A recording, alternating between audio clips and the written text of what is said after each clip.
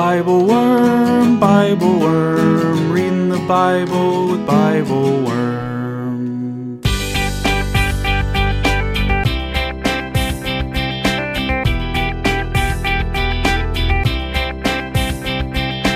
Welcome to Bible Worm, getting to the core of the biblical text. I'm Dr. Amy Robertson, Director of Lifelong Learning at Congregation Or Hadash in Sandy Springs, Georgia. And I'm Dr. Robert Williamson, Professor of Religious Studies at Hendrix College and the founding pastor of Mercy Community Church in Little Rock. We're here every week to discuss the biblical text, both as biblical scholars and as people of faith, one Jewish and one Christian. This week we read from Philippians chapter 1, verses 1 through 18a, where Paul begins the most loving and encouraging letter we can fathom to the people of Philippi. We imagine the intersection of longing and compassion that Paul describes and locate that feeling somewhere deep in your gut.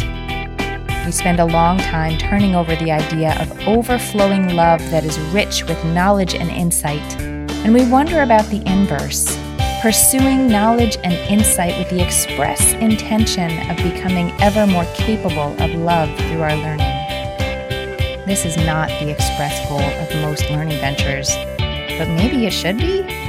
Thanks for listening.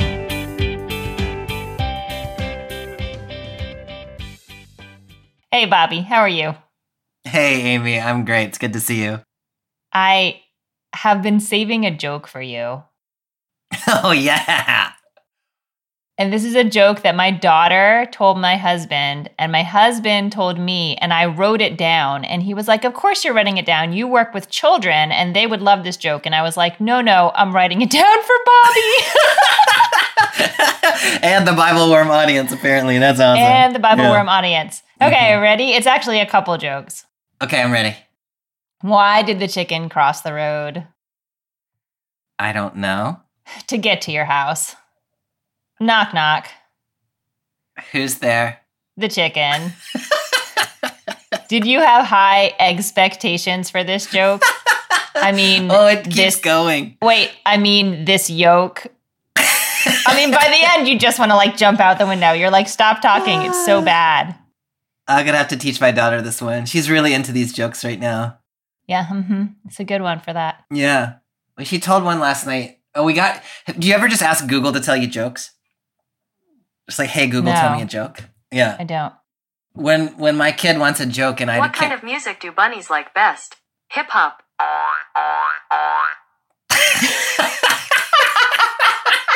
I totally did not mean for that to happen. But I was like, how did you set that up? How did you know I was going to tell you a bad joke today?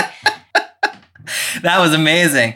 Amazing. Yeah. Sometimes Google just sits next to me and enters into my conversations. Did you get the joke? Very creepy. I did get it, yeah. Yeah. That's a good one. Classic. I have to tell my daughter that one because she loves bunnies. And so that was a bunny joke. Okay, I have a joke, a real joke for today. Okay. It's not funny. Like Knock, related to our actual text? Yeah. Oh, wow. Okay. Knock, knock. Who's there? Paul. Paul who? Paul, who sits in prison in an undisclosed location. That was an amazing joke. I love that an one. amazing transition.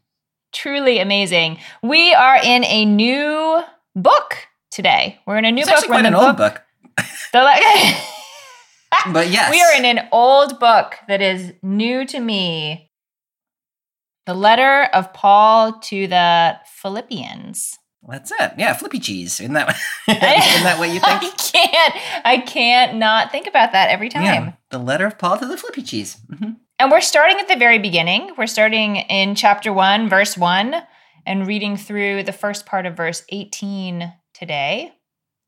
And instead of diving in with a bunch of background information, we decided we're going to dive into the text and then intersperse some background information as we need it. Yeah. So I am reading from the NRSV, and I will pick up in verse 1. Paul and Timothy, servants of Christ Jesus, to all the saints in Christ Jesus who were in Philippi, with the bishops and deacons, grace to you and peace from God our Father and the Lord Jesus Christ. It's so funny reading reading that aloud, it really is striking, or I don't know, more noticeable that we are in a different genre. Yeah. I'm reading it and I'm like, where's the verb in this text? Like, where's this is not a sentence. Yeah. Yeah. So what do we need to know either about Paul's practice of letter writing or about Philippi that would, I don't know, help us lead into this a little bit? Yeah, it's definitely a genre shift. And, when I teach this with my students, one of the things that we do is we look at kind of the genre of an ancient letter, and we talk about the ways in which Paul is using and playing with the genre of an ancient letter. It's actually pretty interesting for those who like to think about such things. Here we have, very quickly, we have the address. So from and to, and then we have a blessing, which I really love that ancient letters sort of, at least Paul's letters, begin with this sort of blessing. The first thing he's going to do, grace and peace to you. Like, I really like that. My letters are like, our emails are like, hey, here's what I need from you. It's like to take the time and say, may grace and peace from God our Father and the Lord Jesus Christ be with you. Like, that's really lovely. It kind of sets the tone for what's going on. Yeah. Yeah. Paul's letters, typically the way that Paul functions is he founds communities, and then he leaves them to go found other communities, and then he has correspondence with the communities that he's left. So we read a couple of weeks ago in Acts chapter 16 about at least that version of the founding of the church in Philippi. And so now, we don't quite know how the book of Acts relates to the actual historical journeys, but there's a memory there that Paul founded that church, and here we are. Paul is someplace now writing back to them and sort of addressing issues that have arisen in Philippi. Okay, this is maybe a little bit of a strange question, but was there how did these letters get back and forth? Was there an ancient mail service? Yeah, I mean, there actually was a courier system, yeah. These letters most likely were carried back and forth by people who knew Paul. So we get reference in this letter to somebody named Epaphroditus who's been carrying correspondence back and forth. So we don't know for sure how any individual letter did get place to place, but it seems like this was probably carried by a courier, but probably somebody within one of the churches, either where Paul is or where Paul is writing to. People going back and forth between Paul's communities. Yeah. We've alluded a couple of times to the fact that we don't really know when or where this letter was written. Right?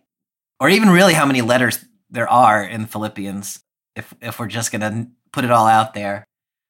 Do you have thoughts about that conversation that's going on amongst scholars? I mean, what I've read is that there's no real consensus where he was, and a lot of the trying to guess where he was imprisoned is sort of how far is it from Philippi, and how far do we think is realistic for letters to be going back and forth? I think that's the question. And what as far as I've read, there's we don't know. We don't know where he was imprisoned. Yeah, I mean, we learn later in the letter that he's in prison, and it seems to be the case at the end of this chapter, which we're not going to read, that he is maybe facing a capital sentence. So he's thinking about if I live or if I die. And he also talks a little bit about the Praetorian Guard in Rome, but maybe also just the Roman infrastructure in whatever city he's in. So those are kind of our clues. And then thinking about how far was it from wherever to Philippi, those are the questions. The answer is that sometimes, Rome is the sort of traditional place that Paul was imprisoned in Rome at the end of his life, around 60 CE or a little bit after, and maybe he was writing back from there. Sometimes it's argued that this was written in Caesarea Maritima, on the Mediterranean coast, sort of in just north of Judea, near Galilee, Antioch, Tyre and Sidon, that kind of area. And sometimes it's argued, and more recently I think, that this letter is actually written from Ephesus, We don't really have evidence that Paul was in prison in Ephesus, but Paul talks about being in prison kind of a lot. And so it's like reasonable to think that maybe he was. Yeah. And so that's the question is, which one of those is most accurate? And then that affects like, when were we in Paul's life? If he's in Rome, he was at the end of his life. If he's in Caesarea Maritima, he's probably earlier in his life. And so we don't quite know where this letter fits amongst Paul's correspondence or in Paul's biography. It's an interesting question, and I don't know enough. I haven't read enough of the letters at this point to have a sense of it. But to ask sort of how that impacts our reading, like it might sort of impact what we understand Paul to have experienced and his sort of worldview, or I don't know. But in some ways, it's interesting to read the text as sort of floating around instead of exactly placed, and try to imagine what lens would make the most sense. Yeah. There's also, as I was mentioning, an argument about how many letters are preserved in the book of Philippians. There's this, it's kind of a jumpy letter. My favorite jump is in chapter 3, verses 1 and 2. Paul says in 3:1, "So then, brothers and sisters, be glad in the Lord. It's no trouble for me to repeat the same things to you because they will keep you on track." So he sounds like he's like so happy with them. And then the next verse, "Watch out for the dogs. Watch out for the people who do evil things." Like he just like, "Oh no, I forgot this one thing." And then he goes on for 2 more chapters. And so a lot of people argue like, look, there's a big break there. The only way you can really explain that break is that there was one letter that got attached to the end of a letter. One was very,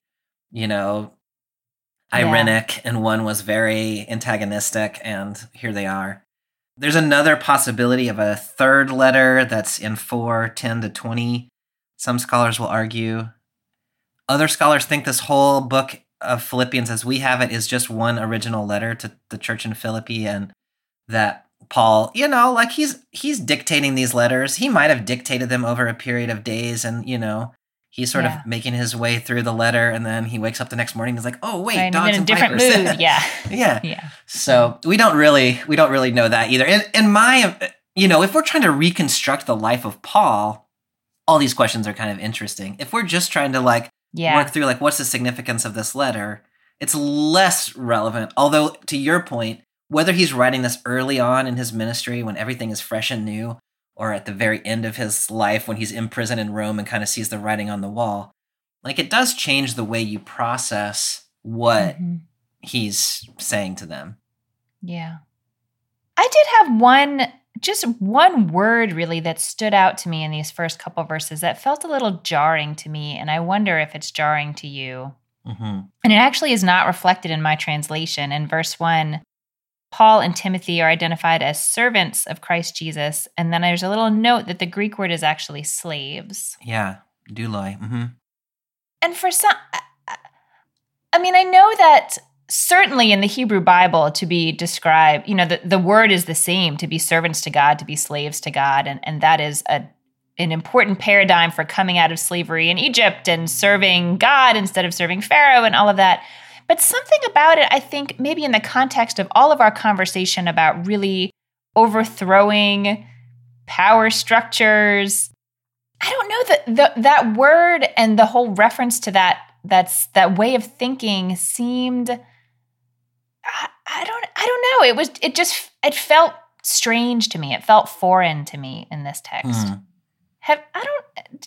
Does it feel jarring to you? Does it feel like that is precisely the overturning, the fact that we're using the word slave in a system that is totally not built on that kind of power?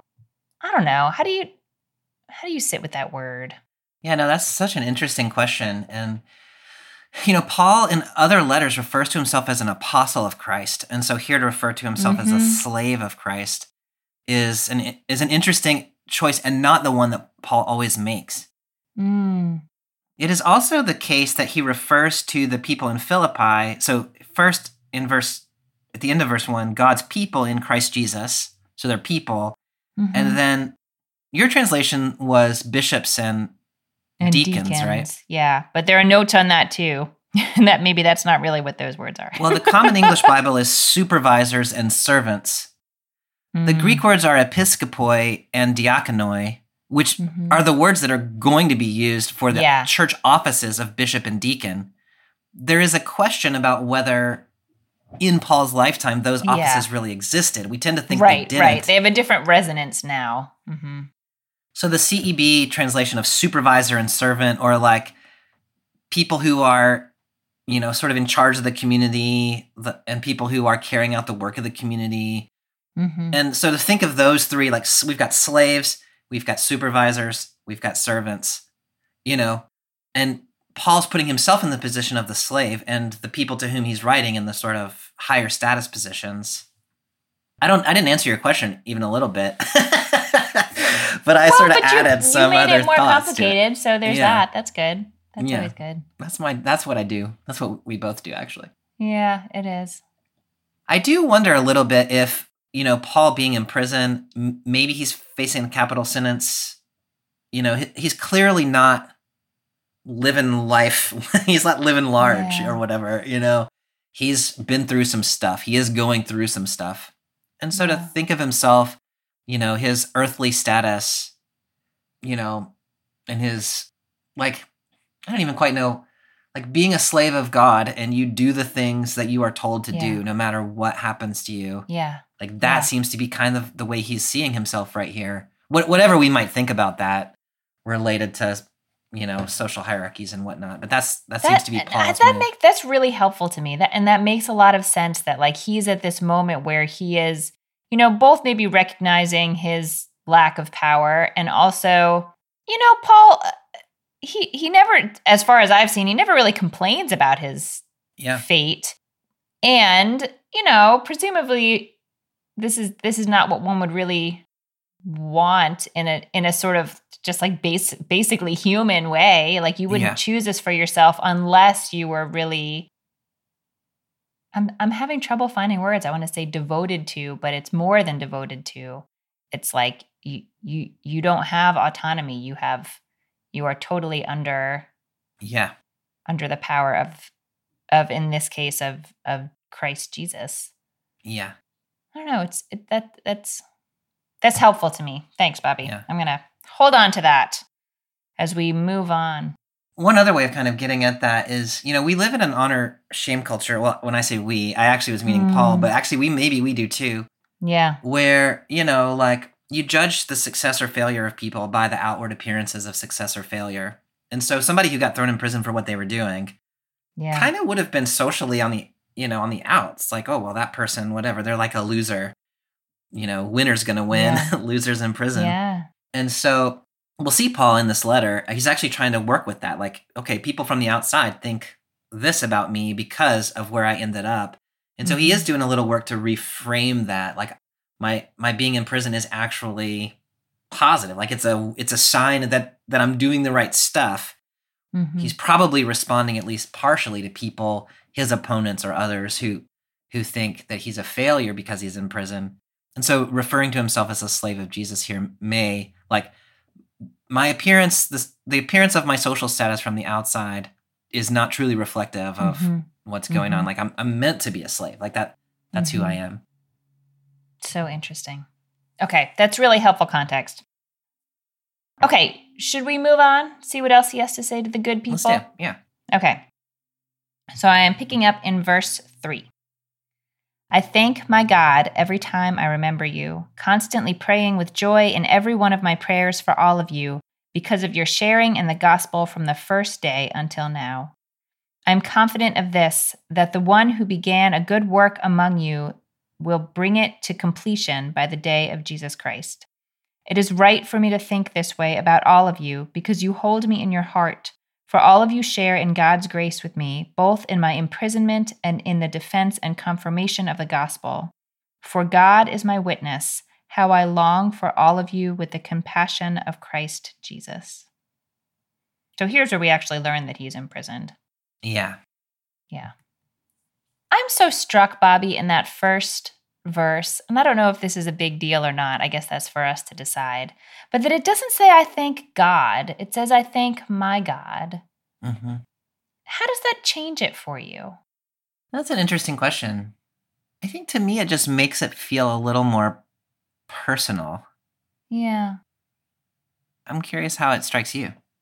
No, I mean, I think that's right. I think, but then it goes on to become clear that this really is like a shared, it's their God too, you know? Yeah. So it's interesting to start it out as personal, and then I'm not really sure what to make of that.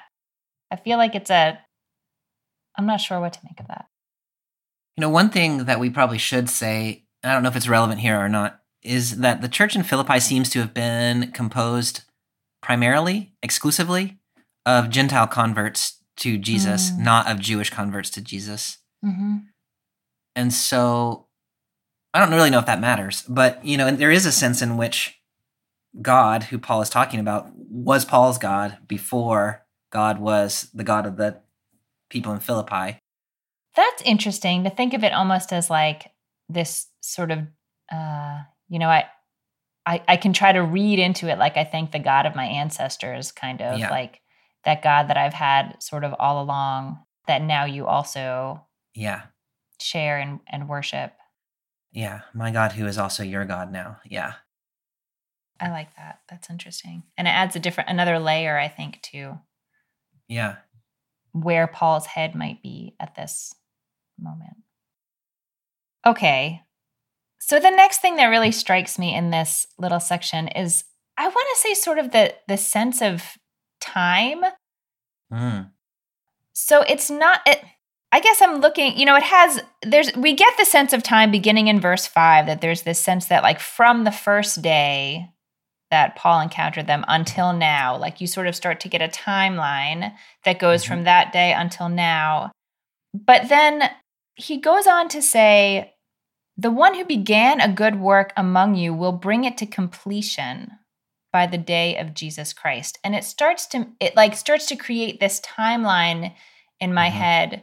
Whereas I might have thought before, there's like a moment of conversion and there's like the before time and the after time, and they're just sort of two different states of being. And the completion happens at the moment of conversion. Yeah. That's not what this is envisioning. Yeah. When he says that they're moving towards some kind of completion that will happen sort of by the day of Jesus Christ, you'll be done in time. What is that? What do you think that looks like? Yeah, so I mean, Paul is an apocalyptic Jew who now has come to believe that Jesus is the Messiah. Yeah. And so he has an anticipation of Christ returning and sort of bringing the kingdom of heaven to earth, kind of in its fullness. Yeah. And so I think what he's got in mind is that the believer comes to belief and now they got work to do. And so they're carrying the gospel and they're going to get it done before Jesus comes back. So, But what's the work? Like if they've accepted Jesus, what do they have to do? Oh, I think it's the spreading of the gospel. Like it's not about them.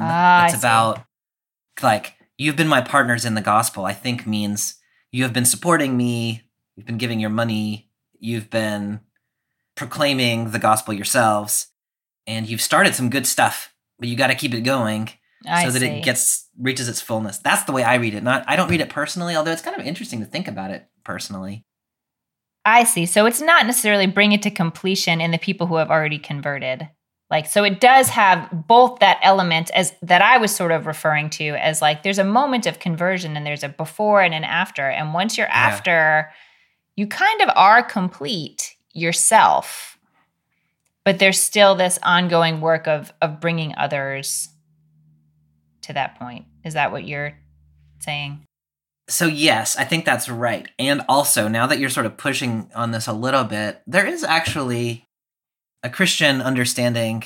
We talk about it in the terms of justification and sanctification. Justification means like in that moment in which you either accept Christ or realize that Christ has accepted you, however you want to talk about that, then the work is done. Like you are made right with God. But then there's a process of conforming ever more closely to what Christ is really like, and that kind of ideal person that you could be in the fullness of Christ that takes on, like continues on until Christ Christ makes that complete. And so I think I like that. There's a personal way of reading it. Like you've you've made the crucial first step, and now you are becoming ever more Christ-like, and that will be completed. Mm-hmm. And also, you have begun to do the work in the world, and that work is going to press on and become completed. I like thinking about it in both of those ways, actually. I think that's really nice. Mm-hmm. Yeah, I think that's really interesting. And I think there's a verse later that we'll talk about when we get to it that I think could lend credence to that second layer also. Yeah. The other thing that really stands out to me from this first section of text is at the end of it, in verse 8, how I long for all of you with the compassion of Jesus Christ. And I've been really sitting with this, like holding that phrase, like the meeting place of longing and compassion. I long for you with compassion.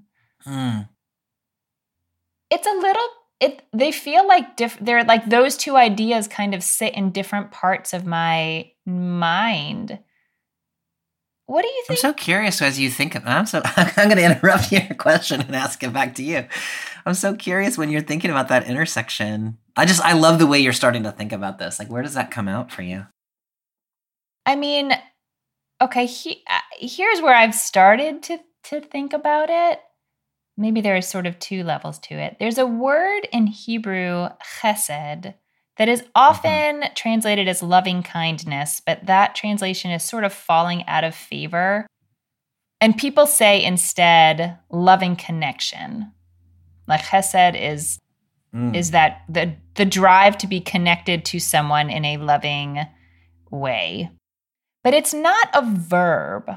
So I'm trying to think of like a verb form of like striving for chesed that would like help me like feel a longing, like that just like that like activates my guts, like to long for something, to like crave something.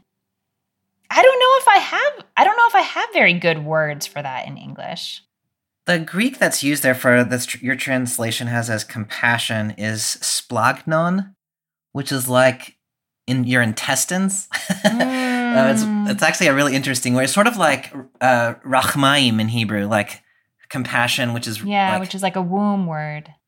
Yeah. It's like my guts are longing for you or something like that. That's so interesting, because as I was explaining the word longing, I was like holding my guts. I mean, you can't see that, but it's like it's a very like it is a feeling that is like deep in your body. Yeah. I just have not associated it so much before with compassion, but that's actually really helpful to me to have the like rachamim, like that womb sense of love sort of tied to that gut longing. And I don't know, try to figure out what those two things feel like together. What a feeling for Paul to have. Yeah, but interestingly, it's the gut feeling of Christ Jesus. Right? So it's not with he feels affection for them with the guts of Jesus. Right? Oh, yeah. What does that mean? Which like, is really, does that mean like the feelings are like God level strong? Or does that mean, what does that mean? Yeah. Or he and Jesus are so in sync that sort of he feels longing or affection in the way that Jesus, like in the depth of Jesus's longing. I don't quite know where to go with that, but I think there's a lot. Like, because Jesus has compassion for you and Jesus's guts, so I.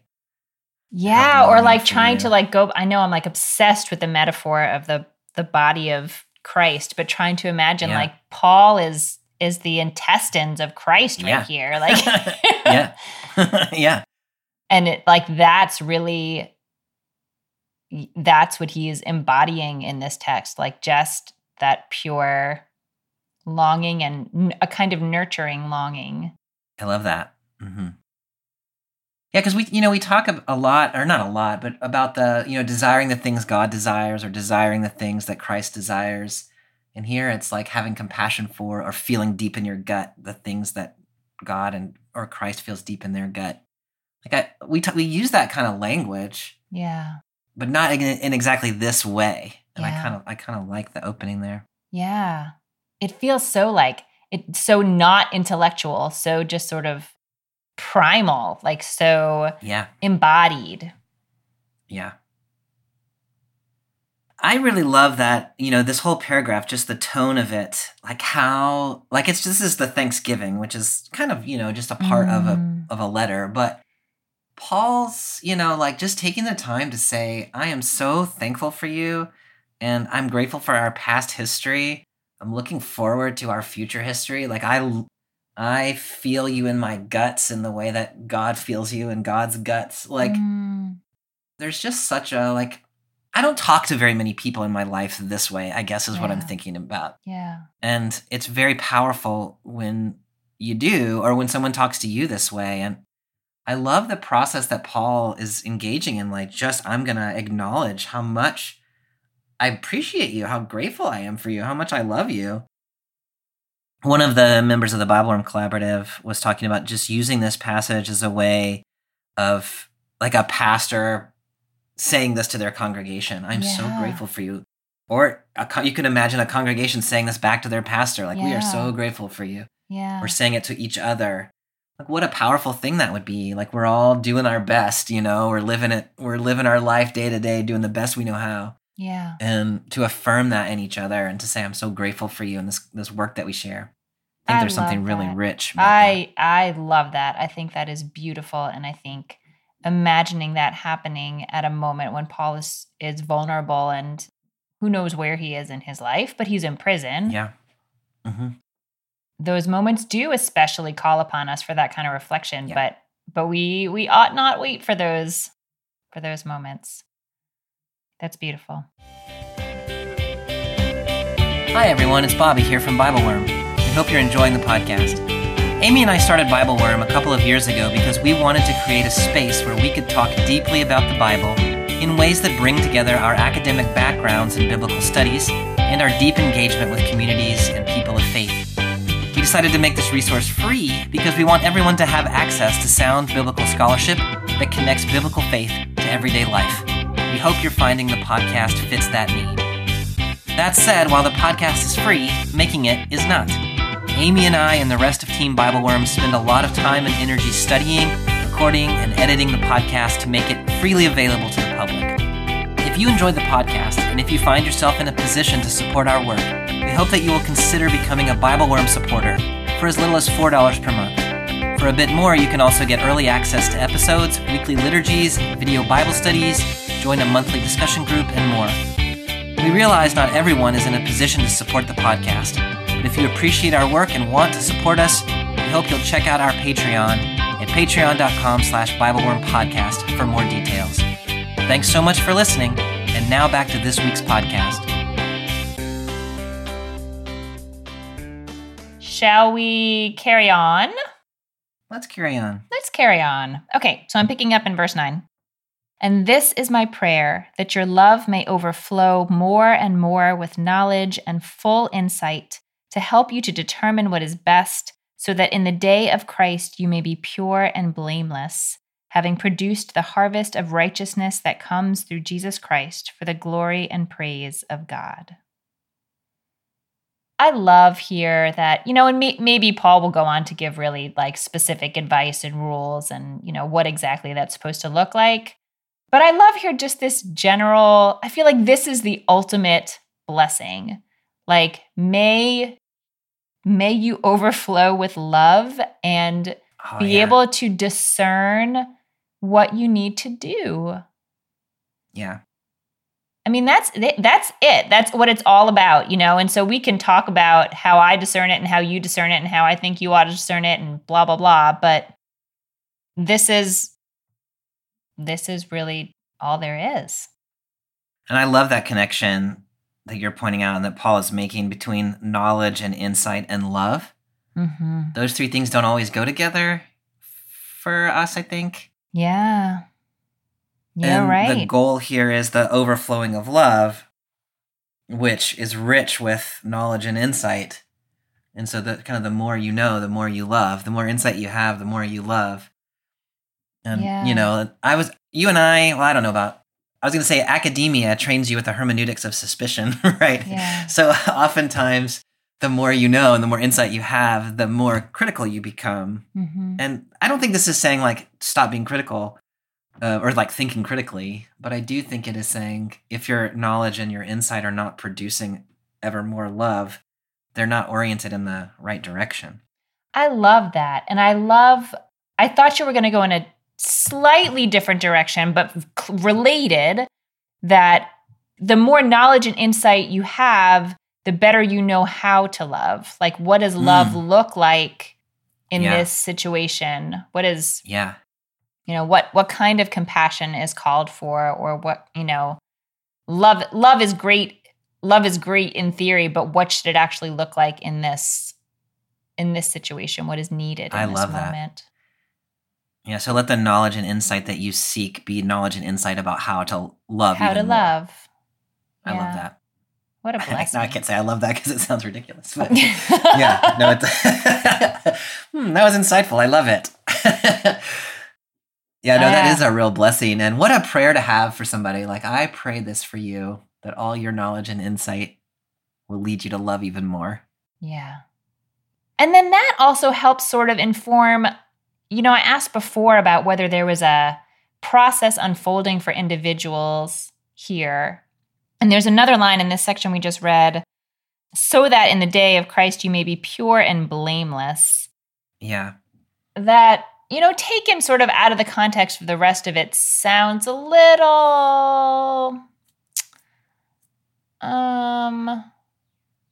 like maybe the, I'm just going to say it. Maybe it's wrong. But then maybe the sin wasn't all dealt with at the moment of acceptance of Christ, and that there's still some kind of sinful nature to be dealt with, or something like that. That was like out of the context of this conversation. That's how it first struck me, like that you need some further refinement before you're really ready for that day. But then putting it in the context of like, may your knowledge continue to grow and inform the way that you love in the world. Yeah.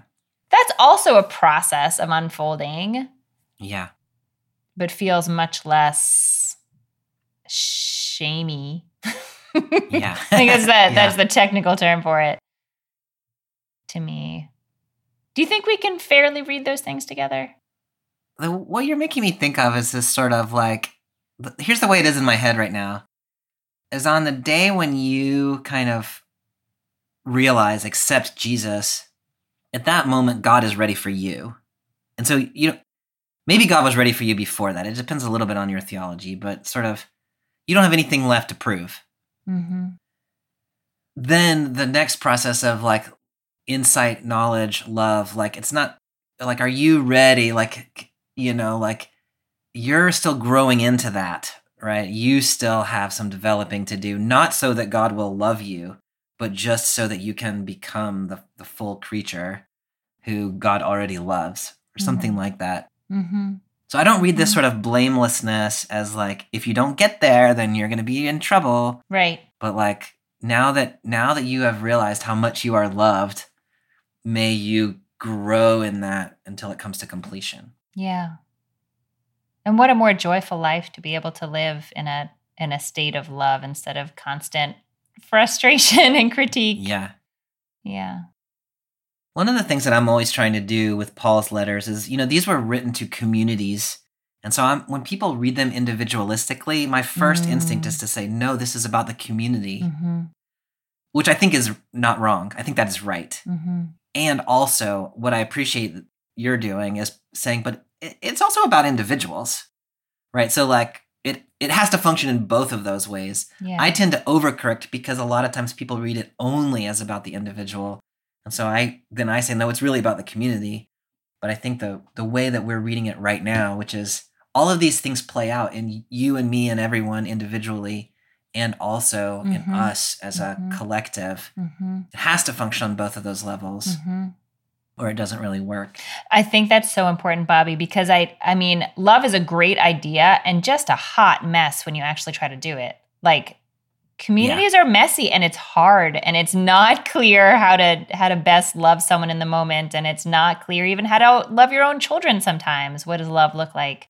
So I think that's a really helpful reminder that we're not talking just about what's going on in your own mind, but how it lives in the community. Yeah. Can you read verse 11 again? Yeah. Having produced the harvest of righteousness that comes through Jesus Christ for the glory and praise of God. So so the CEB divides their sentences differently. Paul writes in these long sentences that you have to figure out what to do with. Mm-hmm. But verse 11, I pray that you will be filled with the fruit of righteousness. Mm. The thing that I'm sort of playing with in my head is like in your translation, the fruit of righteousness is something that you produce yourself.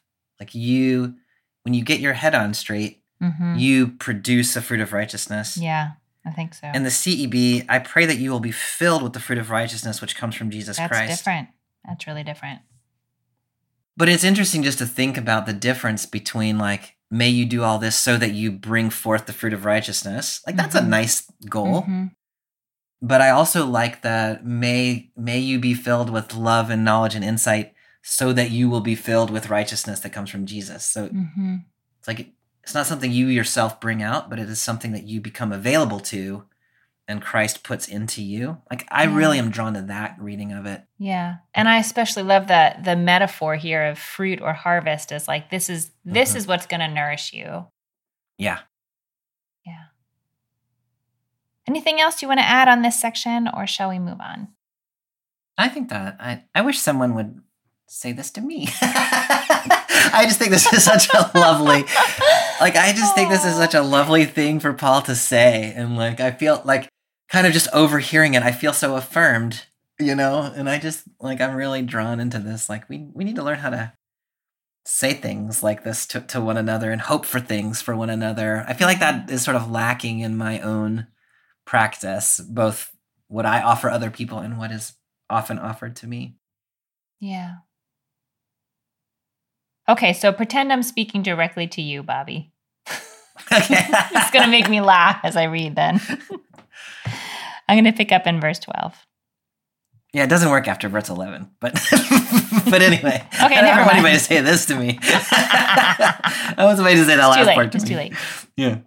I want you to know, beloved, that what has happened to me has actually helped to spread the gospel, so that it has become known throughout the whole imperial guard and to everyone else that my imprisonment is for Christ. And most of the brothers and sisters have been made confident in the Lord by my imprisonment. Dare to speak the word with greater boldness and without fear. Man, Greek sentences are hard to read, or maybe just Paul's. These are really long sentences. They are, yeah. Yeah.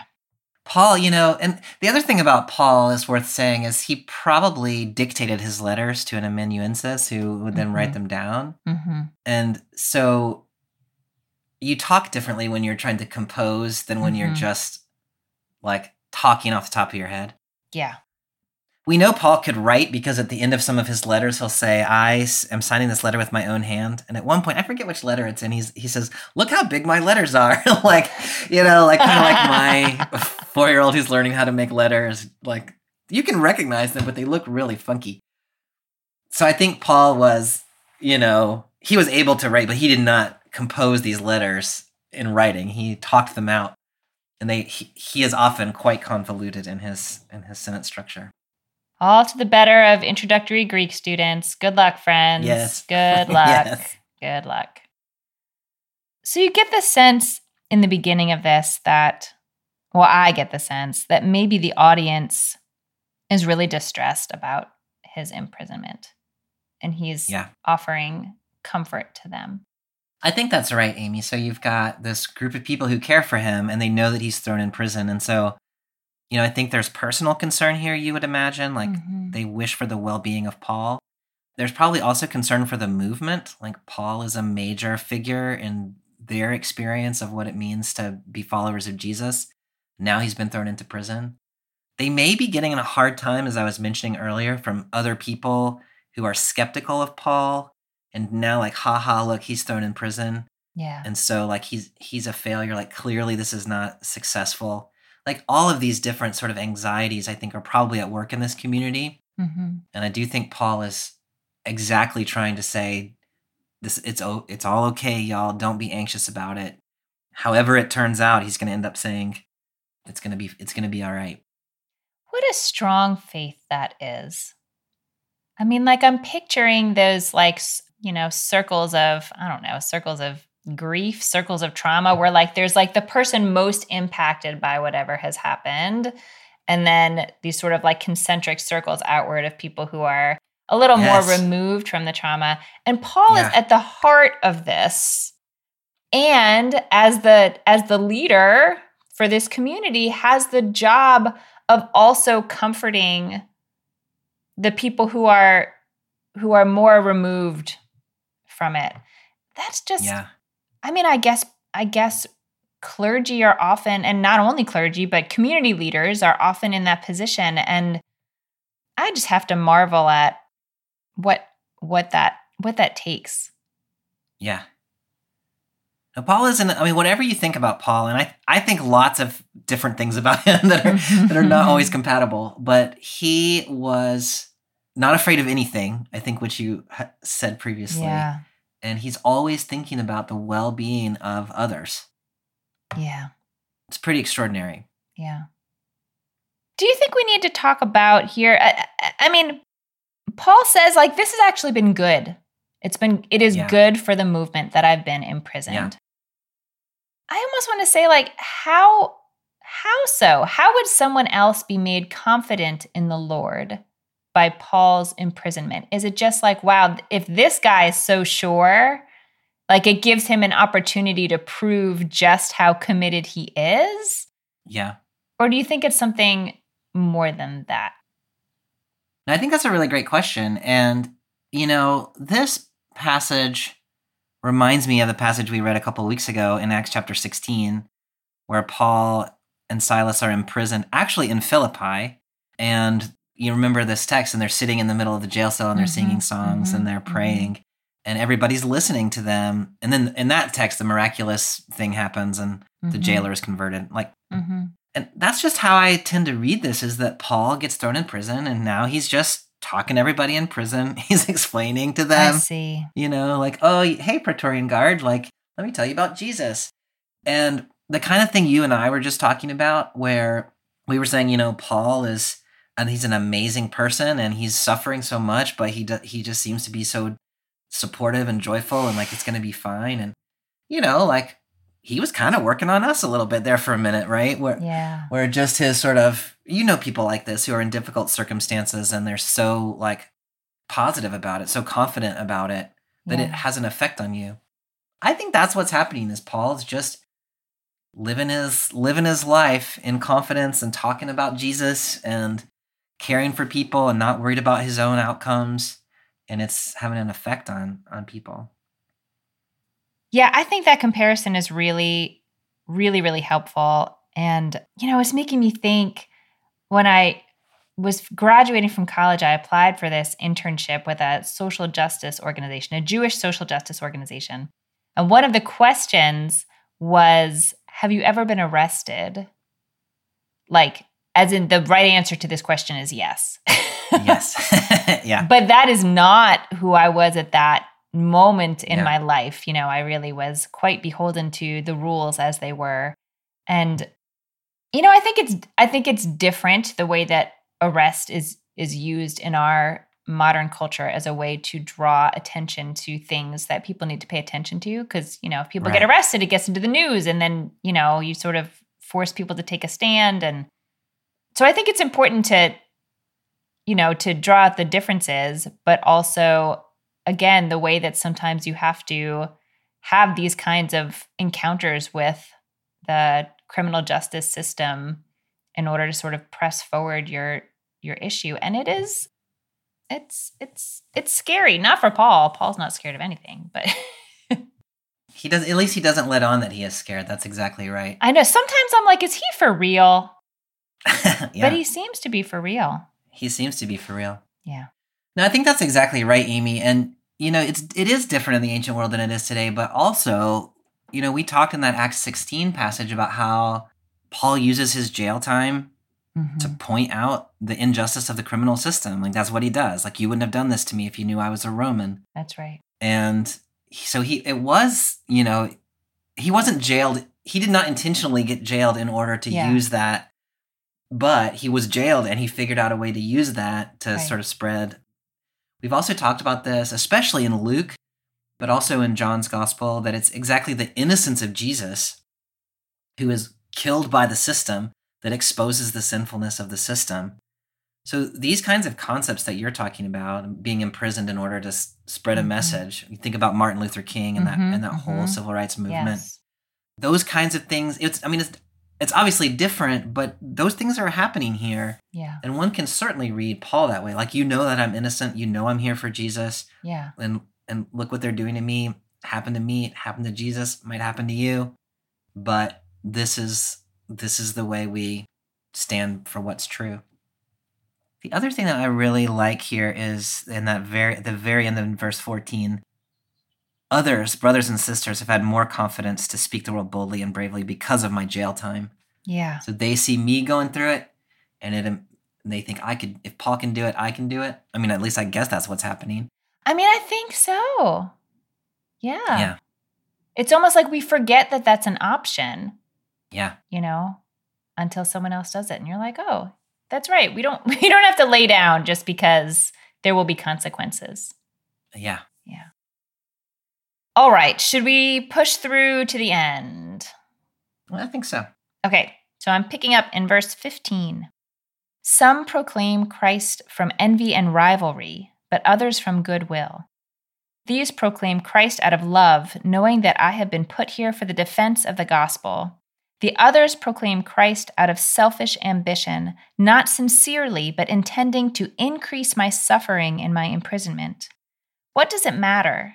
Just this, that Christ is proclaimed in every way, whether out of false motives or true, and in that I rejoice. Man, he is a magnanimous fellow. Yeah. Yeah. He is a better person than I. Okay. Okay, but what exactly do you think, like, who are these people who proclaim Christ from envy and rivalry? Like, what are they? Is it like some kind of one-upsmanship over Paul? And like, what would that look like? I'm having trouble picturing it. Yeah, I mean, this is it's a confusing little passage, I will say, and exactly what's going on is not entirely clear. One thing that sometimes causes some confusion is it's not that Paul is saying whatever you say about Christ is fine, right? Mm-mm. No. He's saying you're actually proclaiming Christ, like you're saying what is true about Christ. It's just, what are your motivations? Right. Sometimes people's response is like, well, people say all kinds of things about Christ that, like, that's not fine, and I'm opposed to that. Well, Paul very much is opposed to sort of misrepresenting Jesus too. Yes. So here what we seem to have is people saying, explaining correctly the gospel, but they're doing it out of selfish ambitions that somehow hurt Paul. I think the way that I can make the most sense of that is there were rival apostles in the early church, and Paul talks about some of them in his other letters. And, I think these are some folks who are taking pleasure in proclaiming the gospel because they know it, Paul can't do it. Paul's in prison. Maybe they're bragging about how they're not in prison, or they're sort of putting Paul down because he is in prison, like, you should listen to us and not to him. Mm-hmm. Mm-hmm. That's the way that I can make sense of it. Mm-hmm. I'm curious what makes sense to you. I think that makes sense. I mean, I guess what I'm picturing is that, we've talked so many times about the way that religion gets mixed up in our strivings for power. And it's really interesting to me that here Paul seems to be saying, like, I don't care. Like, Yeah. whatever's motivating you, use it. We talk in the Jewish tradition about the Yetzer Hara and the Yetzer HaTov, like the evil quote unquote evil inclination that we have, and the good inclination that we have. And the Yetzer Hara, the evil inclination, is things like ego and appetite. Yeah. And it can get way out of control, but it can also press us to do really important things. Yeah. And so maybe there's some sense that maybe there's some sense of that woven in here, that like, if it is ego that drives you to want to convert 5 more souls, then Yeah. okay. At the end of the day, all that matters is that you have, saved these 5 souls, and whatever got you to do it. Like, I don't want to say the means justify the end, because that has much more sort of dark associations. But I feel like, I don't know. The purity of intent here doesn't matter. I think that's really helpful. And, like, I'm just trying to think about, I'm thinking, academically in my world, like, if somebody takes an idea that I have shared someplace and they use it as though it's their own idea. Yeah.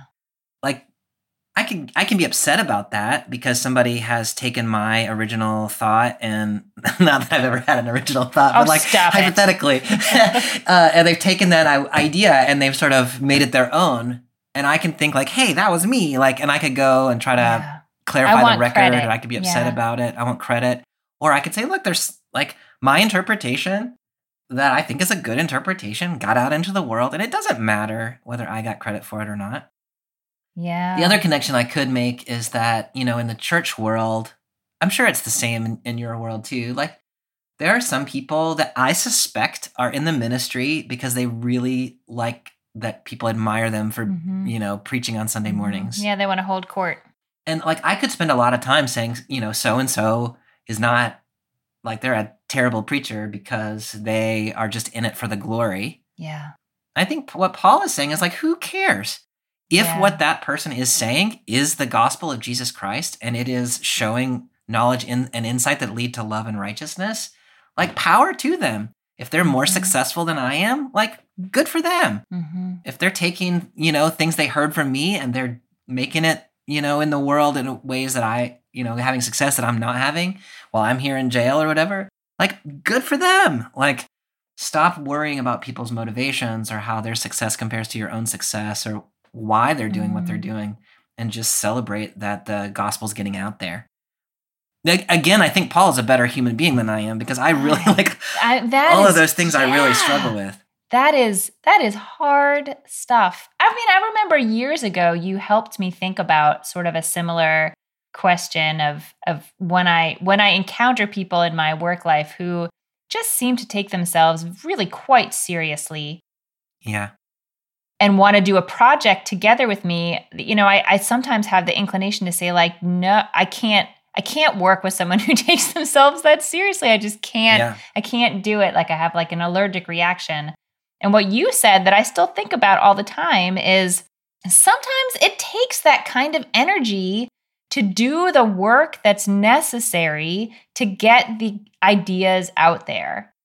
And if you don't have a drive to say, like, no, my thought is important and I'm going to put it out there, your idea is not going to go anywhere.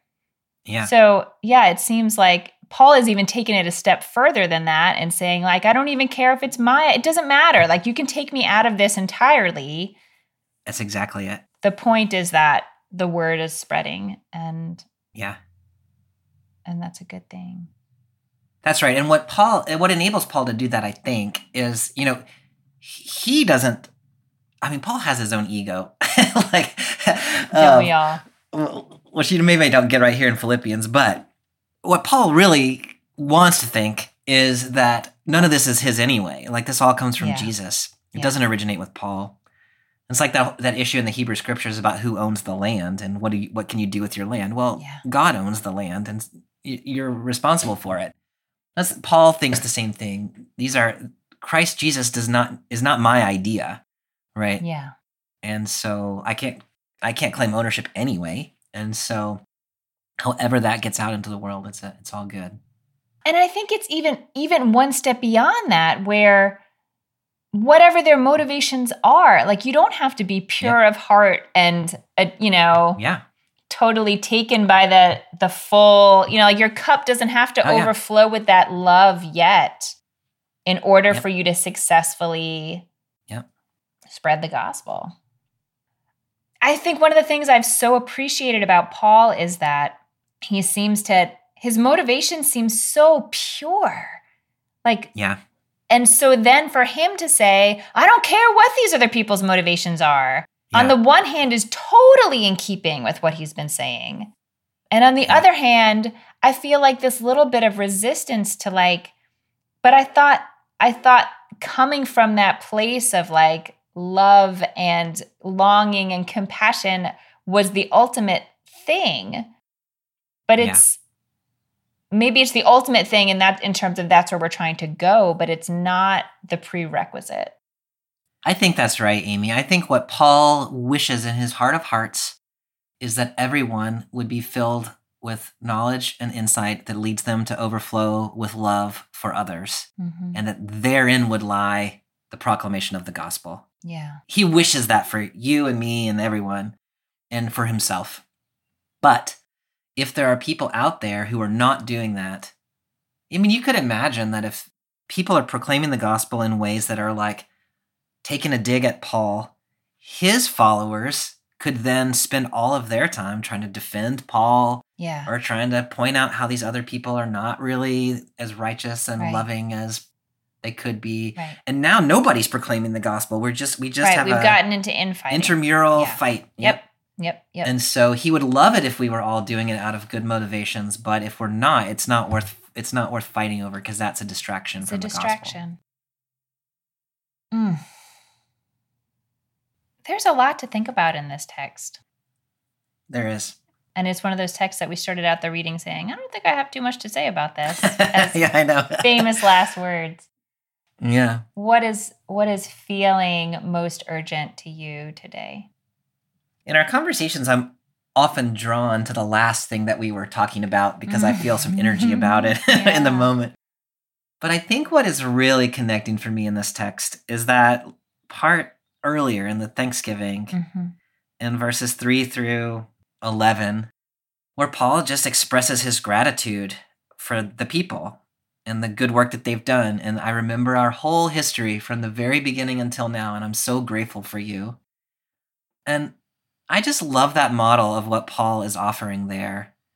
And I kind of want to go and do that, and just think about all the people who've been part of my work and part of my life and part of my current ministries, and just express my gratitude to them. It's nothing particularly profound thought-wise, but just what a practice that would be to say to the people who have been with you on the journey, who are currently with you on your current journey, I'm so grateful for you, and let me tell you all the ways. And then the prayer he offers in verse 9, my prayer for you is that your love might become even more and more rich with knowledge and all kinds of insight. Like, what a lovely thing to pray for somebody, that you might overflow with love. And the more things that you learn and the more insight you have, the even more loving you might become. And I just love, there's such a gentleness and hopefulness and appreciation that Paul is expressing. And thinking about not just individual relationships, but communities that I'm a part of. And if we really could just take a break and think about each other and say these kinds of things to one another and wish these kind of things for one another, I really think that would go a long way toward making the world a better place. That's so beautifully said and so deeply true. And while I don't think I could totally abide by having a mission statement from the New Testament in my professional work, I don't know. I have to think about that. I mean, what a mission statement for this study, the study that we do, the study that people all over the world do of this text, that our knowledge and insight will feed into an overflowing love and help us love better and more completely and more precisely and more, powerfully, complicatedly. Yeah. Yeah, I think that's really all there is. I think that's all there is. Yeah. What do you see when you look at this text, Amy? I'm really glad that what you raised up was what you raised up, because I think that has to be raised up. But since you did, now I can add something else. I am just really struck in this story, and also the last one that we read that you mentioned of Paul being in jail, the way that I just draw this message from the text that's like, wherever you are is where you are needed to be. Yeah. And there is truly important work for you specifically to be done there. And I think it's really easy to say, like, I can't do what I want to do in this position, or I don't have the job that I want, or I don't have the power that I want, or I don't have the et cetera, that I want. And there's nothing wrong with aspiring for change in those things. But I think we're kidding ourselves if we think that the real work only happens somewhere that we're not. Yeah. I think the real work happens exactly where we are. Mm-hmm. And I think Paul's a good example of that. I love that, Amy. And I appreciate the way you said that. I thought for a second you were going to say where you are is where you're supposed to be, which I strongly resist that idea that like whatever has happened to you for a reason. But what you said was where you are is where you are needed. And I love that reading of it. So at least the way I hear it is, no matter your circumstance, however you got here, the place where you are right now is a place where you can make a difference. Mm-hmm. You don't have to think about whether you're supposed to be here or whether God intended for you to be here. Like, I don't know that God intended for Paul to be in prison at this moment, Mm-hmm. but he found himself there, Mm-hmm. and he absolutely could do a thing that was needed from there. I think that is so rich. Wherever we find ourselves, there is a need that we can meet. Mm-hmm. I like it. Yeah. Good stuff. Next week, we continue in this book in chapter 2, verses 1 to 13.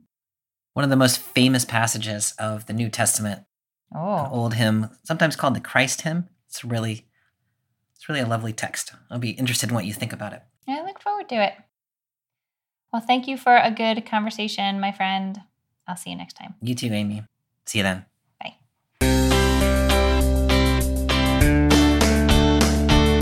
Thanks for joining us for this week's episode of Bible Worm. If you've enjoyed this free podcast, we hope you'll help us keep it going by joining our Patreon for as little as $4 per month. You can also sign up for other goodies like early access, video lectures, weekly liturgies, and more. Visit patreon.com/BibleWormPodcast for details. Bible Worm is produced by Bobby Williamson and edited by Joel and Laura Becker. Our theme song is sung by Colin Bagby. We're grateful to our many supporters for helping us keep the podcast going. Special thank you to our executive producer, Fox Valley Presbyterian Church in Geneva, Illinois, and to our newest supporters, Chris Gilmore, Jean Kirkwood, Lori Walke, Jenny Valentine, and Kelly. Just Kelly. We don't know who you are, but thank you. Join us again next time as we continue with Philippians chapter 2, verses 1 through 13. Until then, keep on digging.